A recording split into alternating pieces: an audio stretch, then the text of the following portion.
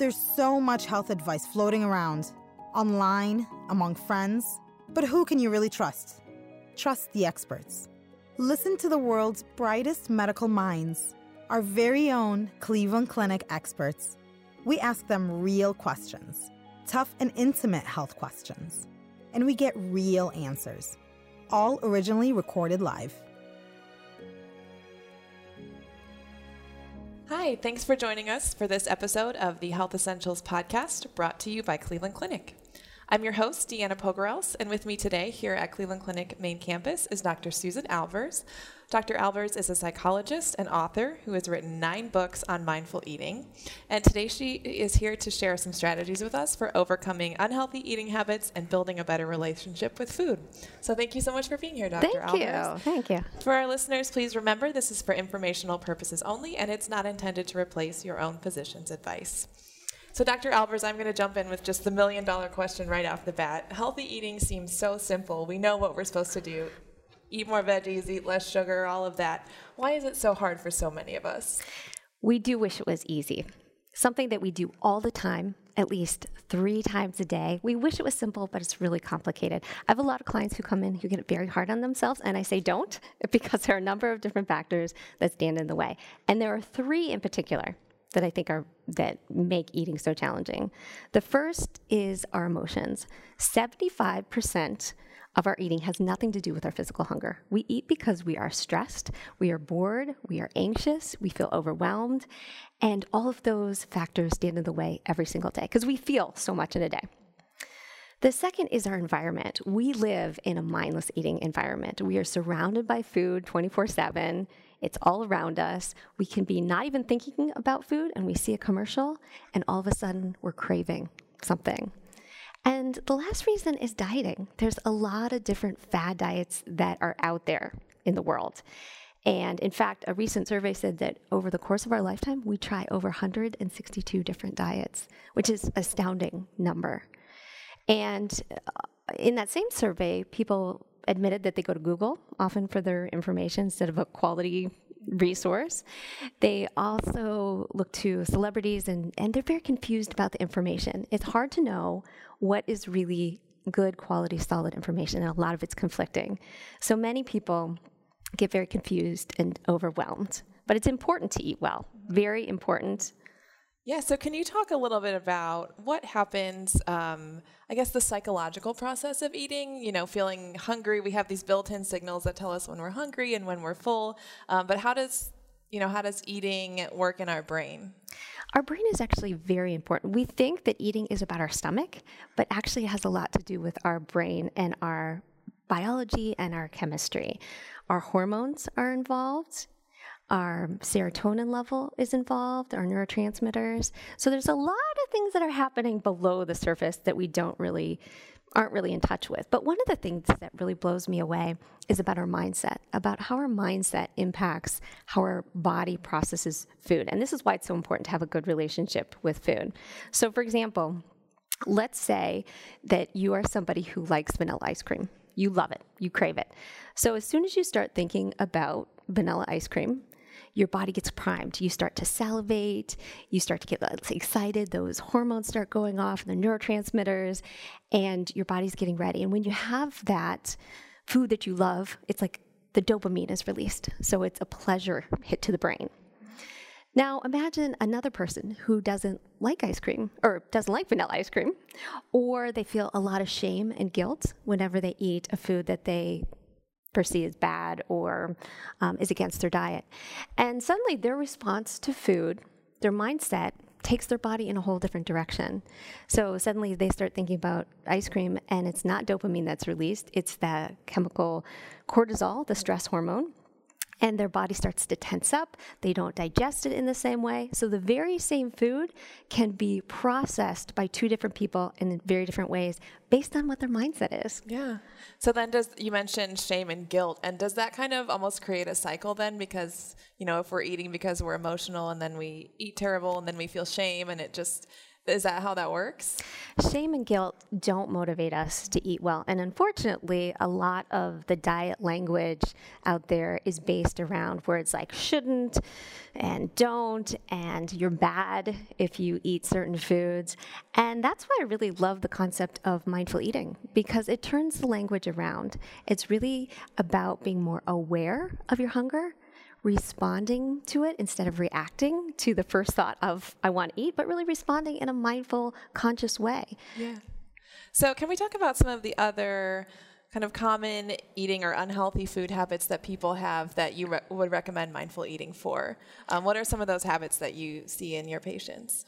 We have a lot of mindless eating habits. Some of them we aren't even aware of. Maybe we're sitting on the couch eating away, we get to the bottom of the bowl as we're watching TV, and we get to the bottom and we say, I didn't even really taste that or enjoy it. We're just kind of mindlessly popping it in our mouths. Distraction is often a number one cause of mindless eating as well.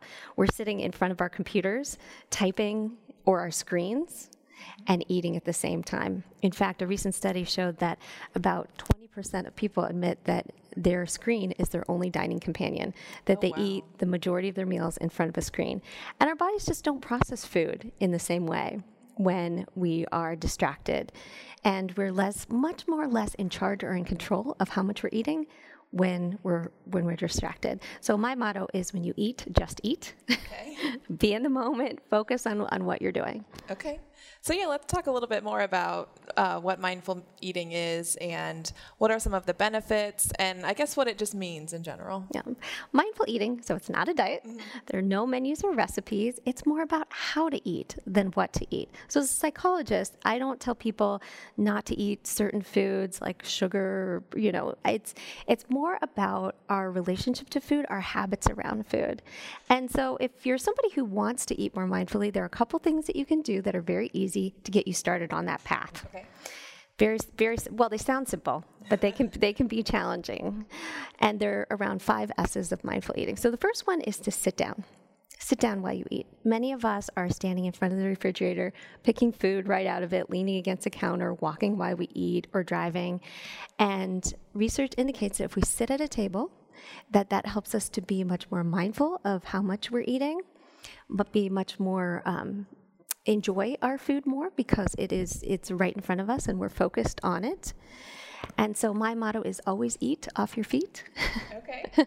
And there was also another research study that looked at people who were walking versus sitting, and they ate 5% more while they were walking and distracted. So sitting at a table is really important. So that's the first The S? first S. Okay. The second one is to slowly chew. And again, it sounds easy, but we are highly influenced by the people around us. There was a study that looked at people who ate with strangers, and they actually chew in tandem at the same rate with the people that they eat with. So if you have a family that eats very, very quickly, it's likely that you will eat quickly as well. So sitting down, and when you eat, and setting your pace at the beginning. My motto is pace, don't race. Encourage yourself to slowly chew. And that can be really, like I said, very challenging to do. Is there like a magic number or just... Research said about 20 chews. Okay. But I say just be very intentional about slowing down when you eat. We have this hurried person syndrome where we're constantly like, hurry up, let's go, with ourselves and kids, that we're constantly rushing through things. So it can be a real challenge. Mm-hmm. Okay. So was that the second That's S? the second S. Third S is to savor your food. Now, research indicates that the first bite is actually the most flavorful because as we continue to eat, we become habituated to the taste of food. And so that first bite is really the most important one. So if there's one thing that you do, that first bite, really ask yourself, do I really like it? And we eat a lot of mediocre food. So if you like it, keep going. If not, maybe that's a food to skip. And then really enjoy it and savor it, because we can eat an entire plate of food and not taste one single bite. Yeah. Okay, so that's the third S. Yes. The fourth S is to simplify your environment.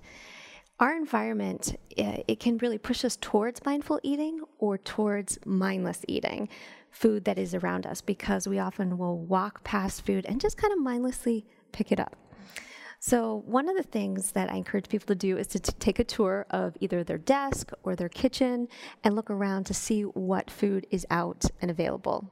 Studies show that people who have a fruit bowl out and available actually weigh less, have a lower BMI than people who have soda and cereal sitting on their counter. So take a look around and see what is available.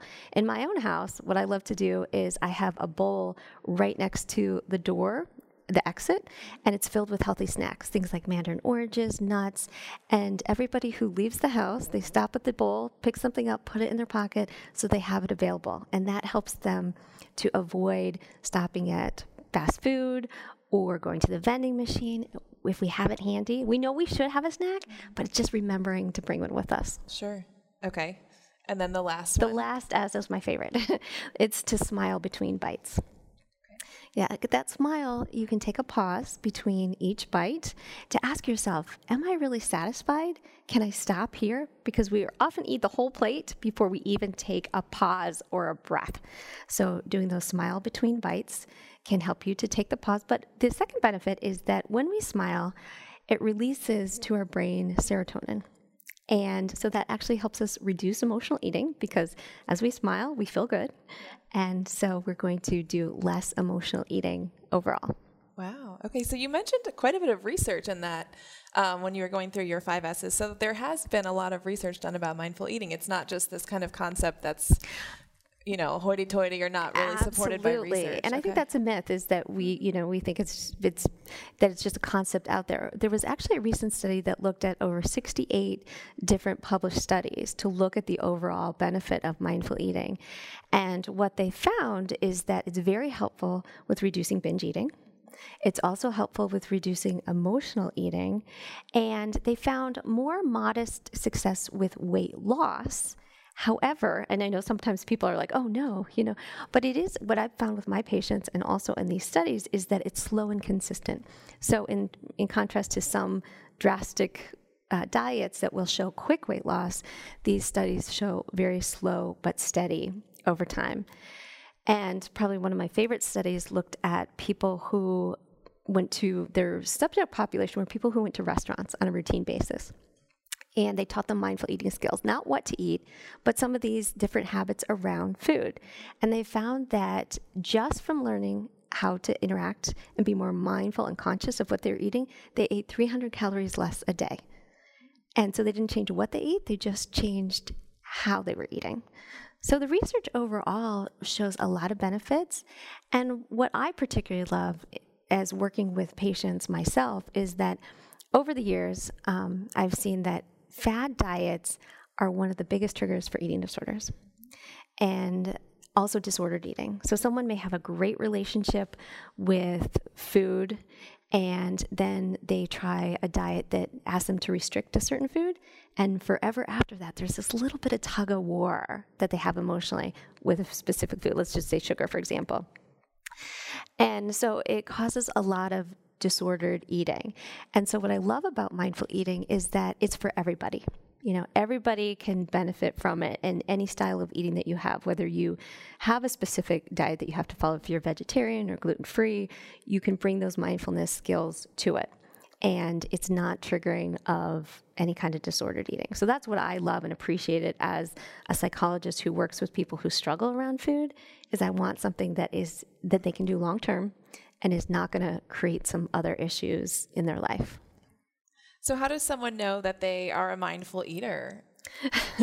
I mean, how do they know they've kind of reached that really healthy place? Well, I think what I also like about it is that I think one of the myths is that it takes a lot of time, that we have to have a long period of time to sit down and eat in a mindful way and close our eyes, and which is not that at all. I mean, sometimes it's just a simple mental shift of being more in the moment when you sit down to eat and being very present.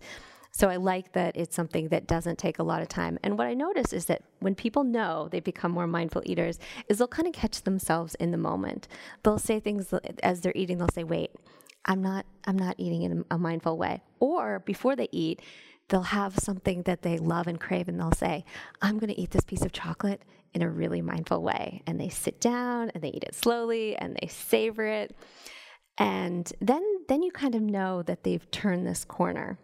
At first, it takes some conscious effort and practice, but once you've got the hang of it, it becomes very easy and routine. So does the concept of mindful eating also address any of these other kind of lifestyle contributors to maybe poor eating habits like stress or not getting enough sleep? Is that part of it at all? Absolutely. When someone comes into my office, oftentimes before we even talk about food, what they're eating, what they're not eating, we'll do an overall assessment of their lifestyle. And the number one thing I find is that people are often really stressed, and that stress stands in the way. So we don't even touch talking about their eating until we address their stress level. That's a huge factor, because if you think about it, again, that cortisol, when you're feeling stressed, is pumping through your body. And that is really interacting with your appetite, your cravings. And so once you get that stress level down, it makes it a lot easier. So if you're somebody who's really stressed out, address the stress first. Sleep is also number 2. That when you're not getting enough sleep, that impacts your appetite hormones significantly. And research is very interesting. They've done many different studies on different hours in which people have slept. And there was one recent study that looked at people who got 4 hours of sleep versus 8. And the people who got 4 hours of sleep actually ate close to 500 calories more the next day. People report that they have a higher appetite, and just, when we're tired, we don't make great decisions around food. We're just not as thoughtful about it and just say, oh, whatever. Yeah. So sleep, I would say, to prioritize that as well, can go a long way with helping you to be a more mindful eater. And that's not even changing your food habits. It's just being more mindful of when you go to bed. Right. So if someone is struggling with these issues, when is the right time to seek help and to come to a professional and say, I really could use some help with this? We all do a little bit of emotional eating, and that's perfectly normal. We all do it. We all have a bad day, and we need some chocolate. That's okay. When it becomes a problem is when it's a pattern that we see it happening over and over again, or if food is your only way of coping, that whenever you're feeling stressed or having a bad day, that's the only thing that you turn to. And then the third thing is if it's impacting the functioning of your life in some way. So if it's affecting your sleep or your weight or your health, that your eating is somehow disrupting or causing unhappiness or distress, then that is really some time to get some additional help. And you've tried some other things. Maybe you've tried some self-help books, or you've tried some other strategies, and they just don't seem to be working. That's when reaching out to a professional can be really helpful. They can just help you, give you some new strategies and look at it from a different perspective. Okay. Anything else you want to share with our listeners about mindful eating? Any more tips? Your 5 S's were great. Yeah. Is there anything else? Well, like I said, there's lots of things in it. Our psychology impacts how we eat in a lot of different ways. So one of my other kind of favorite tips is to eat off of a red plate. Because red is a color that when we approach it, we automatically slow down, because our minds are encoded when we see the color red to stop or slow down. Because when we see a stop sign, we just automatically slow down. We don't have to think about it. So eating off a red plate can be one of those subconscious things that helps to slow us down. My other favorite tip is eating with your non-dominant hand. So I'm right-handed, putting my fork in my left hand is actually, studies showed that it can reduce the speed of how much you eat by about 30%. And you can imagine that. That feels kind of strange to eat with your left hand, but it also helps you to just be more mindful and slow down. Also, using your fork to turning it over and piercing instead of scooping. That's another thing that can help to slow you down. So mindful eating has a lot of these different just ways of interacting with food that shake you out of your everyday routines, because we get in ruts that we are not even really aware of. And when we start to look at and observe our behaviors, I think it makes a big difference. Yeah. What about cravings? At 3 p.m. I get that chocolate craving. What can we do to get through those? Well, yes, and we all get cravings. We all have certain foods that we love. And what I walk people through is what I call the 3 Ds. So the first one is to delay. you have a craving, pause for a moment. Often we think, I want chocolate, and we just make a beeline for that chocolate. So delay for a moment. Ask yourself, am I really craving chocolate, or am I feeling something else?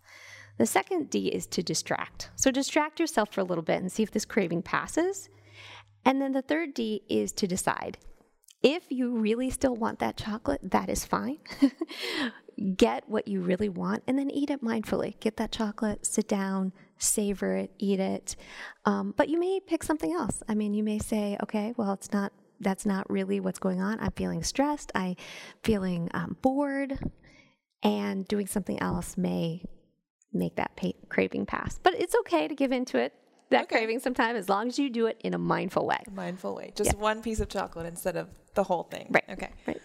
And, actually that amazes me too, of that we think that a lot of chocolate is what's going to make us happy. And I do a lot of workshops around mindful eating, and I use chocolate. Mm-hmm. Traditionally, people use raisins, but I don't use those in my workshops because people don't really struggle with raisins. Yeah. They don't wake up in the morning and say, no raisins for me today. Right. They say that around chocolate. So what we do is we eat one piece of chocolate in a mindful way. And you'd be amazed at how often people are surprised by the experience, because we're often thinking about the next piece of chocolate before we finish the one we have. The next one's going to make me happy. The next one's going to make me satisfied. And when they slow down and eat that one piece, they're often surprised at how satisfying it can be, but really tasting it too. We often just eat and we don't really taste our food anymore. So I would encourage people to do chocolate exercise, eat that piece of chocolate in a mindful way. Okay. Great. Well, that was wonderful advice. Thank you so much, Dr. Albers. And if you'd like to schedule an appointment with Cleveland Clinic's Center for Behavioral Health, please visit clevelandclinic.org or call 216-636-5860. And to listen to more podcasts with our Cleveland Clinic experts, visit clevelandclinic.org/HE podcast or subscribe wherever you get your podcasts. For more health tips, news, and information, follow us at Cleveland Clinic, and that's all one word, on Facebook, Twitter, and Instagram. Thank you. This concludes this Cleveland Clinic Health Essentials podcast. Thank you for listening. Join us again soon.